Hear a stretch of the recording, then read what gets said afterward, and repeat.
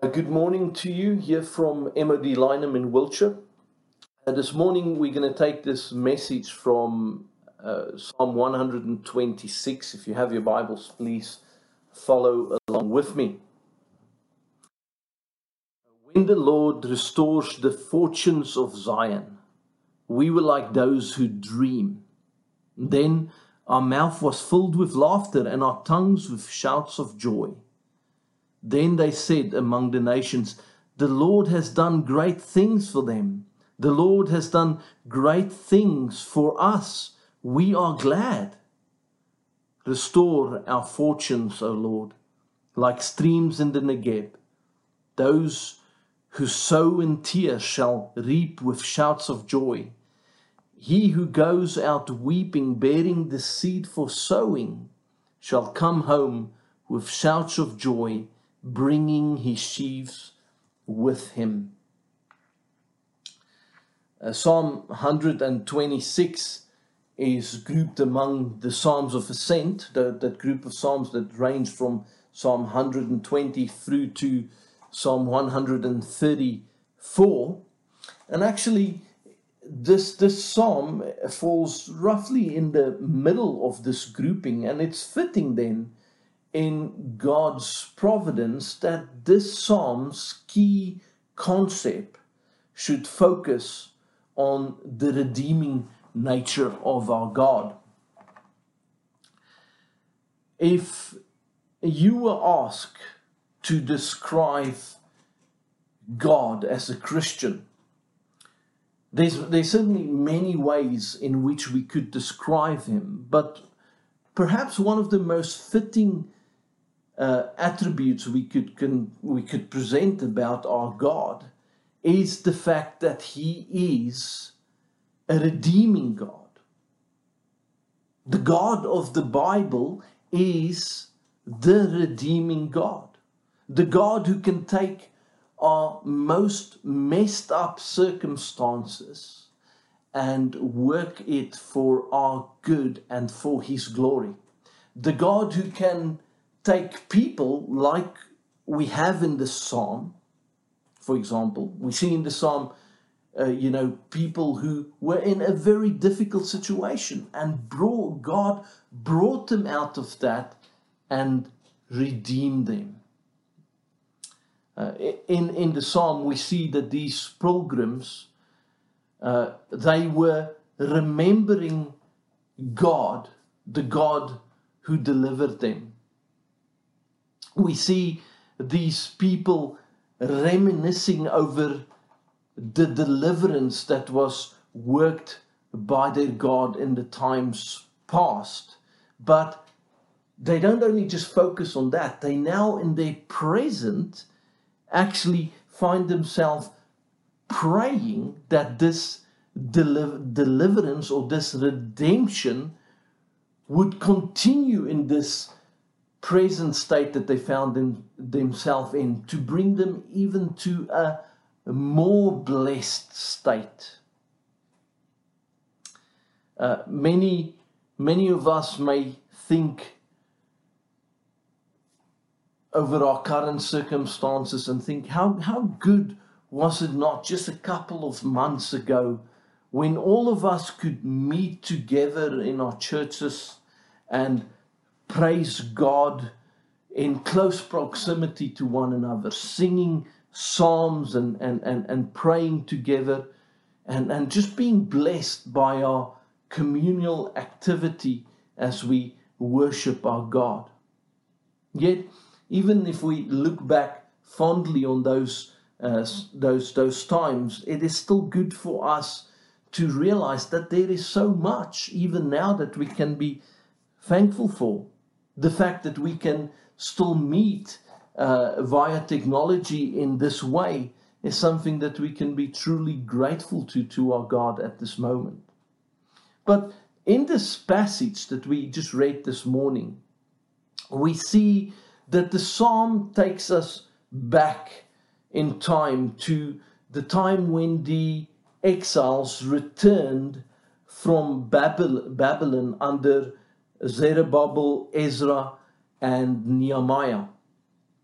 It was a time when the foundation of the second temple was laid, and when the Feast of Tabernacles were, for example, reinstated. All of these things that were happening among the people at that moment led them to experience great joy in their hearts.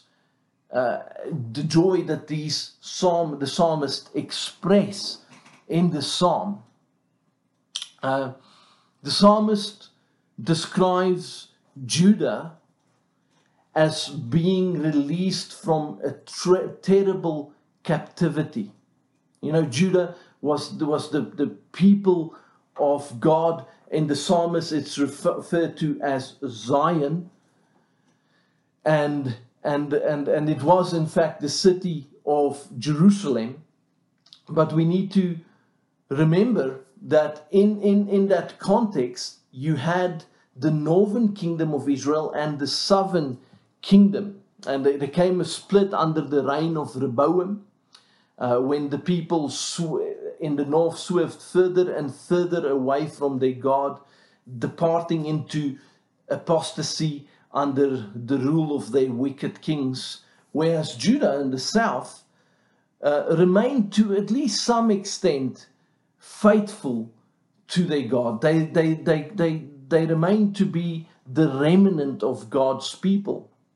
But it wasn't long before they too were seduced by idolatry and was taken into exile as a result of God's judgment upon them. A number of years later, this redeeming God, who the psalmist speaks of, works through pagan kings to redeem his people and bring them back into the promised land. It is this thread of redemption which we see throughout the Bible, as God again and again rescues and redeems his people and restores them, in this instance of this psalm, back into Zion. And this is the redeeming thread that we see throughout this psalm as well. This is the key concept that is being communicated in the psalm to us. And I want us to focus our attention on this. And as we consider this redemptive thread, we recognize that it eventually reaches its climax as the Son of God comes and dies for us on the cross at Calvary. And it's because of that when we consider this psalm, we don't only consider how the psalmist reminds us of the wonder of God's redemptive work throughout history, but actually that the psalm also points us forward to the redemption that is in Christ Jesus, and ultimately God's continual work of redemption as he saves sinners in our present day, the here and now. God, we recognize this, isn't it? We see it often that God daily brings people to himself through the gospel of his Son. But it doesn't just stop there. The psalmist, I think, has in his view also the reality of the redemption in the future. That God will eventually will bring all things to conclusion and do away with sin and suffering and the devil. And my prayer for us, brothers and sisters, as we consider this psalm this morning, is that I hope we will focus, our attention will come to the point where we recognize that this thread of redemption binds all of God's revealed word to us together. Now, we are going to see the inference of this redemptive thread by looking at how this psalm draws our attention towards God's grace in redeeming his people. And we will see the faithfulness of God in committing, in his own commitment to completing his work, not only with the people of Judah, the specific target that we have in this psalm, but also keeping in mind how God's redemption will ultimately, through the Lord Jesus Christ, be extended to all the world. But let's break this psalm into 3 sections. The 3 sections we will consider, I thought of 3 R's that we could refer to. And the first is that we'll look at the reality that is presented to us in the psalm, the experience that the psalmist himself went through. Secondly, we will look at the reaction of those involved in the psalm. So, reaction. And then thirdly, we will focus on the request that is made in the psalm. So that's the 3 R's. Let's narrow in first and foremost on the reality of the experience of this psalmist. What is the psalmist reflecting on? The psalmist starts off by reflecting first on a time when the people of God was under great distress, great difficulty. Look at verse 1. It says there, when the Lord brought back the captives to Zion. What the psalmist has in mind is that time of captivity in Babylon, when the people of God longed to be returned to the promised land. When God's people yearned to be back there where they could worship their God freely.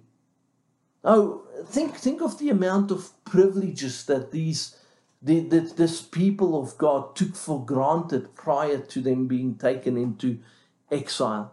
How many Christians throughout the world will not be able to, in our current circumstances, won't be able to resonate with this people at this moment? We're not in exile. I'm not saying it's as bad as that, but certainly we too now have a longing to meet together with other believers, to be back in fellowship where we can worship God in our sanctuaries, hearing the word of God being proclaimed to us in person and singing together and praying and praising our God.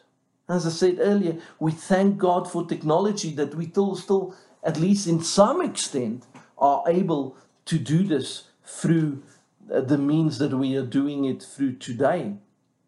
Yeah, but the psalmist, reflect on their time being away in Babylon, and perhaps Psalm 137 is one of the clearest expressions of the hearts of those pilgrims that were taken away from the promised land, as it expressed their longing to be back in Zion. It says there, by the waters of Babylon, there we sat down and wept. This is Psalm 137. By the waters of Babylon, there we sat down and wept when we remembered Zion.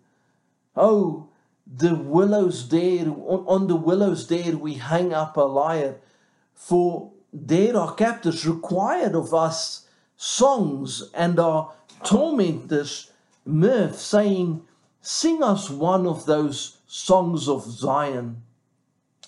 How shall we sing the Lord's song in a foreign land? If I forget you, O Jerusalem, let my right hand forget its skills. Let my tongue stick to the roof of my mouth if I do not remember you, if I do not set Jerusalem above my highest joy. The psalmist's contemplation of the reality that they're in do not only focus on their captivity, but it is driven forward by the almost unbelievable faithfulness of God in their deliverance and redemption. Their redemption came so suddenly and unexpectedly upon them that they were almost caught in a daze. Look at the second part of verse 1. It says there that they were like men who dreamed. Their redemption was so wonderful, so overwhelming that God's people could almost not believe themselves to be free.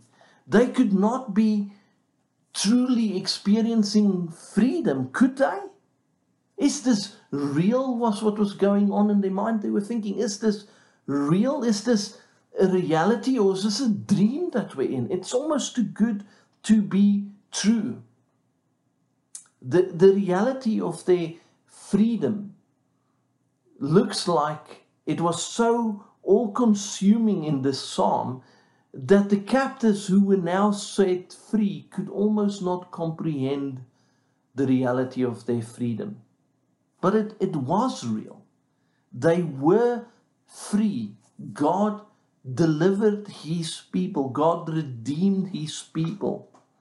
I can just imagine it, can't you?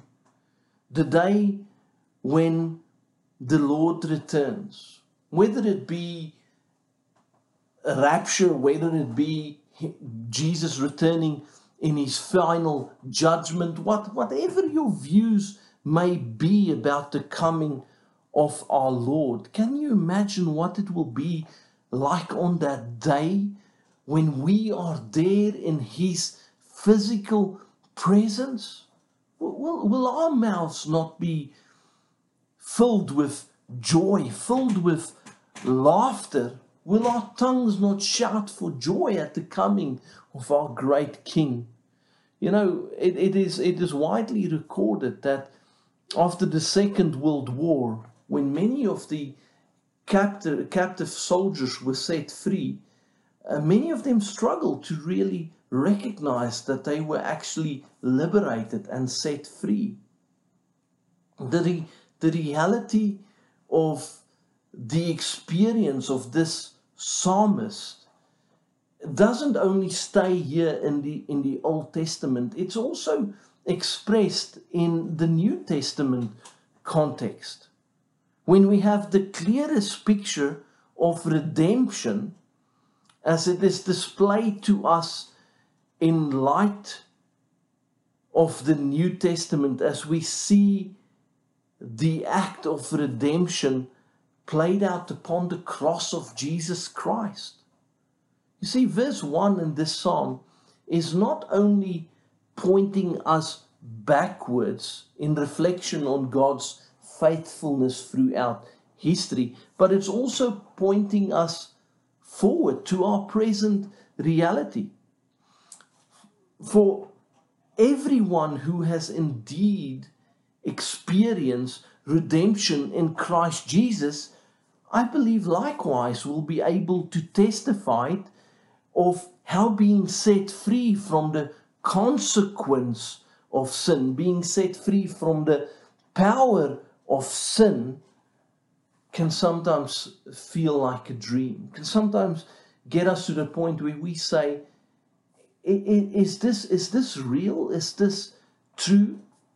You know, in my interaction with some of the soldiers I speak to, I spoke to a young man a couple of months back who said that when he spoke prior to coming to Christ, every second word that he said, every second word that came out of his mouth was a cuss word. And how he told me that how when he put his faith in Jesus, it was almost instantaneous that he changed the way he spoke. And he said after the first few days, when he recognized this change, he was almost afraid that it was just a temporal thing. He could not believe that he had been truly set free from that filthy tongue that he used to have.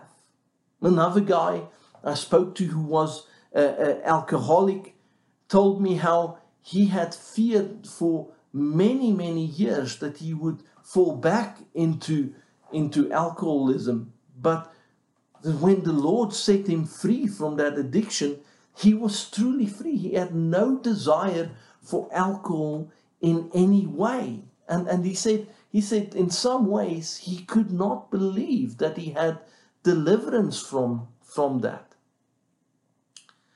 When we come to a place where we realize that apart from Christ, we are nothing. That apart from Christ, we are wretched and in bondage by sin. It can very easily seem unreal that God would save us from all of that. And when He does, when He delivers us, it can almost seem like it might be a dream. We thank God that by His Holy Spirit He gives us assurance. He gives us certainty that what God has done for us is actually real. It is tangible and it is everlasting. Through that we recognize and we experience the faithfulness of our God. We experience His grace as we grow in the reality of what it means to be sons and daughters of the living God. For new Christians, being brought into God's kingdom is certainly a wonderful experience, the most astounding thing that will ever happen to that person. Think back, brothers and sisters, think back of your own conversion, on that time when God's grace just seemed so tangible to you. It seemed like it overflowed every area of your life. Something that truly, I hope, is still very precious to you, and certainly those memories are very precious to all of us still this day as God's grace continues to impact us in our day-to-day Christian lives. But it's those memories that brings us here to this second verse of this psalm, and actually focus now on the reaction of both the people that are being focused on in the psalm and those looking in upon them. The psalmist, as he thinks of this initial reaction of God's kindness and faithfulness over His people, records for us two responses. And we will look at them again, both in context of the psalmist's experience, but we will also look at them and consider how it points us yet again forward in this thread of redemption which we see throughout Scripture. Look at the reaction of God's people in the psalm. This first part of verse 2. He says, "Our mouths were filled with laughter, our tongues with shouts of joy."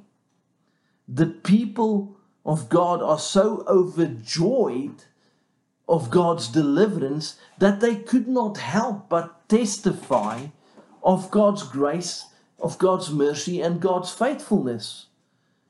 How long, think of this, how long had they not waited and groaned for that day when God would deliver them according to the promises of His word? Now this day has come upon them. This day was here. The type of freedom and sensation you experience when a major event has happened or a world war has ended, when people start hugging and kissing each other because they are so filled with joy. You know, I sometimes wonder if as Christians when we think of our own lives and our time spent with God, can we remember times or periods when we were so filled with joy? The joy of salvation, the joy of knowing that you are loved by God, that Jesus gave his life for you.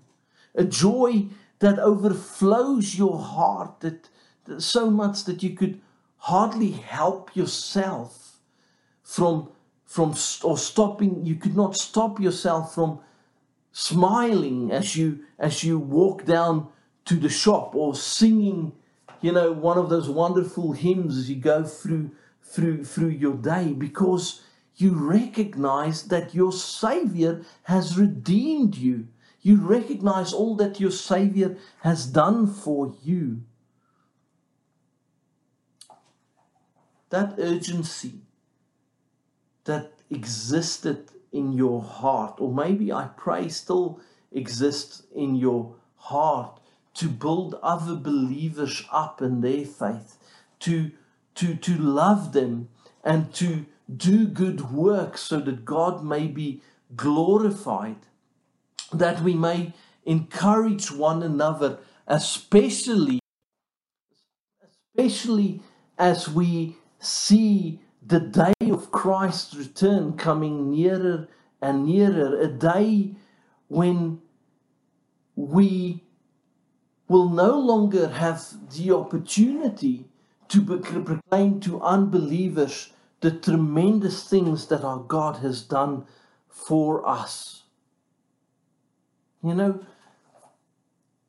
believers, we should be people who are filled with confidence in God, because of this great work that he's done for us and the great reward which he has promised that he is keeping for us in heaven. Is that a reality to us? Do we feel that? Do we taste it, as to speak? Is God's reward that he has promised for you so tangible? Is his grace so real that your heart is filled with laughter and joy like the psalmist is here? Could you, like Moses, perhaps say, I would rather suffer the reproach of God's people than revel in all the riches that Egypt has to offer? Of all people, brothers and sisters, Christians should be those who are the most joy-filled, the most certain and most secure people in this world, because we have been redeemed by the eternal God who is all-powerful. This joy is something that we can't produce in and of ourselves. We can't say, listen, I know God commands me to be joyful, so I'm just going to do it. No, that joy has to come from God. It is a natural result of walking with Christ. But we are so caught up in the busyness of this world often that we miss so many opportunities to experience the joy of laying ourselves down for somebody, laying our lives down for another, taking a risk with the things that God has put before us so that we may glorify him more and more. Often, I think, brothers and sisters, the easiest way for us to see whether we are truly consumed by this reality of Christ is to look at how other people react to our lives, react to our professions. And this brings us to the second part of this verse, in verse 2.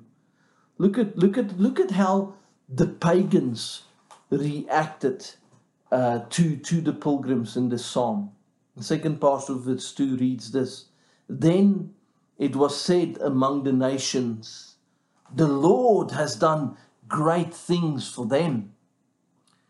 The joy and the testimony of the psalmist and God's people are so vibrant, so real, that every nation round about them hears and sees what God has done for his people. There's no denying it. When the nations look in, they can see the reality of the joy that is in the hearts of these people. They can see that this is a people who have now set themselves apart for God. God's mercy has fallen upon his people. Sometimes I think it will be a good idea for us as Christians to stop and ask ourselves, how real does my faith appear to be to other people in my everyday life? Like the old saying goes, if you were accused of being a Christian, would there be enough evidence to convict you? Is the reality of your walk with Christ seen by people in your day-to-day life? Can they see the joy? Can they see the grace that has been placed upon you? In the psalmist, we see that their experience was so all-consuming that it could not be contained. It was real, therefore it was noticed. I think sometimes we just have to take a risk. Sometimes we just have to allow ourselves to be that little bit vulnerable. So what if people see you, like I said earlier, smiling the whole day? So what if they hear you sing Amazing Grace as you walk your way down to Sainsbury's or something like that? As true as verse 3 in the psalm is for the psalmist, is it not more true for us? Listen to verse 3. The Lord has done great things for us, and we are filled with joy. Could this psalmist, think of this for a moment, could this psalmist ever have imagined the greatness of the sacrifice on Calvary? Is our hearts not filled with joy knowing that because of Jesus, redemption was brought for us? And we are the ones who are forgiven. And we can say with the psalmist, therefore, the Lord has done great things for us, and we are filled with joy. Yet, as the psalmist reflects on the reality of this joy and all of the wondrous things that the Lord has done for him, he's moved to pray what we have here in verse 4. He says, restore our fortunes like the streams in the Negev. This is where the psalmist now makes his request, our third point, known to God. The psalmist is not content with the status quo. He's not content to just let things be or live merely in the blessings that he have with him right now, merely to exist in his current experience. He wants to push forward. He wants to take it up a notch. He wants more of what God has to offer. Was it not the same for Daniel, when in chapter 11 the believers are told that they should do great exploits in the midst of the wickedness and tyranny that was all around them? We are called as believers, brothers and sisters, not to just sit back and cower away, not to just stay there and revel in whatever current experiences you may be going through? No. We are called to go forward. We are called to serve our King. It is this mindset, the mindset in which the psalmist brings his request before God, a request that he desires that God would restore the fortunes of Zion. And for the Christian, my brothers and sisters, what riches do not await us? More than enough that you would gladly and joyfully spend your life laying it down in service of your King. He has got great rewards for us. He has promised us, has He not, in the Word, that He is keeping an inheritance for us.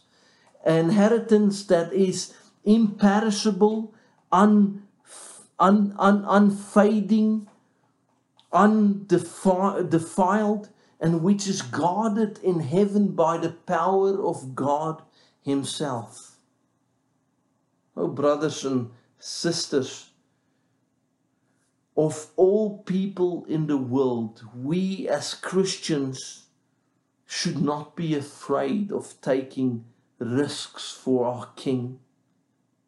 We need to remember, when we step outside of our comfort zone for Christ, if we are afraid to speak to strangers about the Lord Jesus, or to speak to somebody about what Christ has done for us, we should remember we are not going to do those things in our own strength.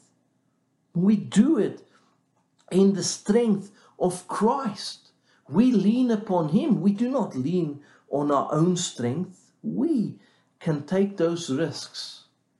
And this really leads us to verses 5 and 6 of this psalm, where we see God's answer to this request. God replies and He says, "Those who sow in tears shall weep with shouts of joy. He who goes out weeping, bear the seed of sowing, shall come home with shouts of joy, bringing his sheaves with him." Now, this text has often been used for missions, and some would say that it would be taking that passage out of context. So let's think about that for a moment. The psalmist has just asked God for more. He was not content just to sit back and do nothing, so to speak. He prays to God and asks for more, and God answers by stating how he should go about doing his work. Many commentators would say, that this psalm the psalmist has borrowed these ideas from ancient thoughts of fertility cults, or stuff that happened in the nations round and about them. To tell you the truth, I don't care what they think, because I know that this is the word of God, and this is God's answer to the request that was presented to him. And God's reply to his people is this. He says to them, if they were to continue sowing in tears of repentance, the nation will be brought home with a joyful return to the place that the Lord has prepared for them. And with that in mind, brothers and sisters, I don't believe that we're taking this verse out of context when we consider it in light of the thread of redemption that we see throughout the Word of God. Then it fits the context perfectly. Then truly this psalm serves as an example, reminding us of the reality of being set free from sin, reminding us of the reality of the freedom we as believers have in the Lord Jesus Christ as new creatures who are being helped by the Holy Spirit every day. We have these certainties. As the joy of Christ is poured into our hearts by the Spirit of God, we have these assurances. This psalm, brothers and sisters, serve as a reminder of how we should react, or how we do indeed react, when we are overcome with the reality of this joy and peace that surpasses all understanding. It serves as a challenge when we reflect on how others might react upon the testimonies of our lives, on the genuineness of our conversion as it's lived out before a watching world. And then finally, brothers and sisters, this psalm seals our thoughts this morning with this tremendous promise of God. If we are so moved when we consider the price that our Savior paid upon that cross for us, when He hung there and dealt with the wrath of God, the only God-man who was able to consume the wrath of God and justify wicked men and women like us. When we consider this, then we, I'm sure, would be moved in the same way when we consider the price that our Savior paid, that the Lamb of God would be worthy of the price of His suffering, the price He paid for people all over the world who perhaps we know don't know it yet. Then should that not fill us with a drive to seek for more blessing in the privilege that we have to bring this word to others? For people all over the United Kingdom who don't know that the Lord Jesus died on a cross for them.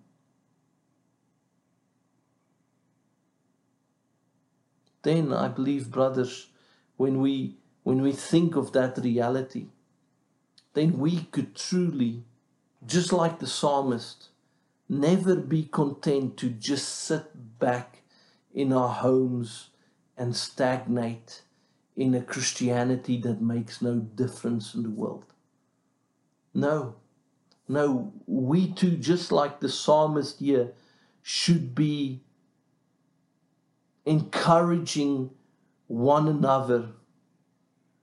We too should be crying out for greater blessing from our hearts before God, that we may be moved to pray more earnestly, more selflessly for the lost, that they may be saved, that Christ may be honored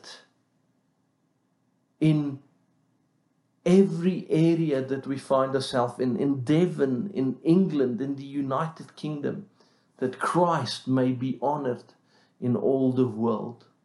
Let us pray.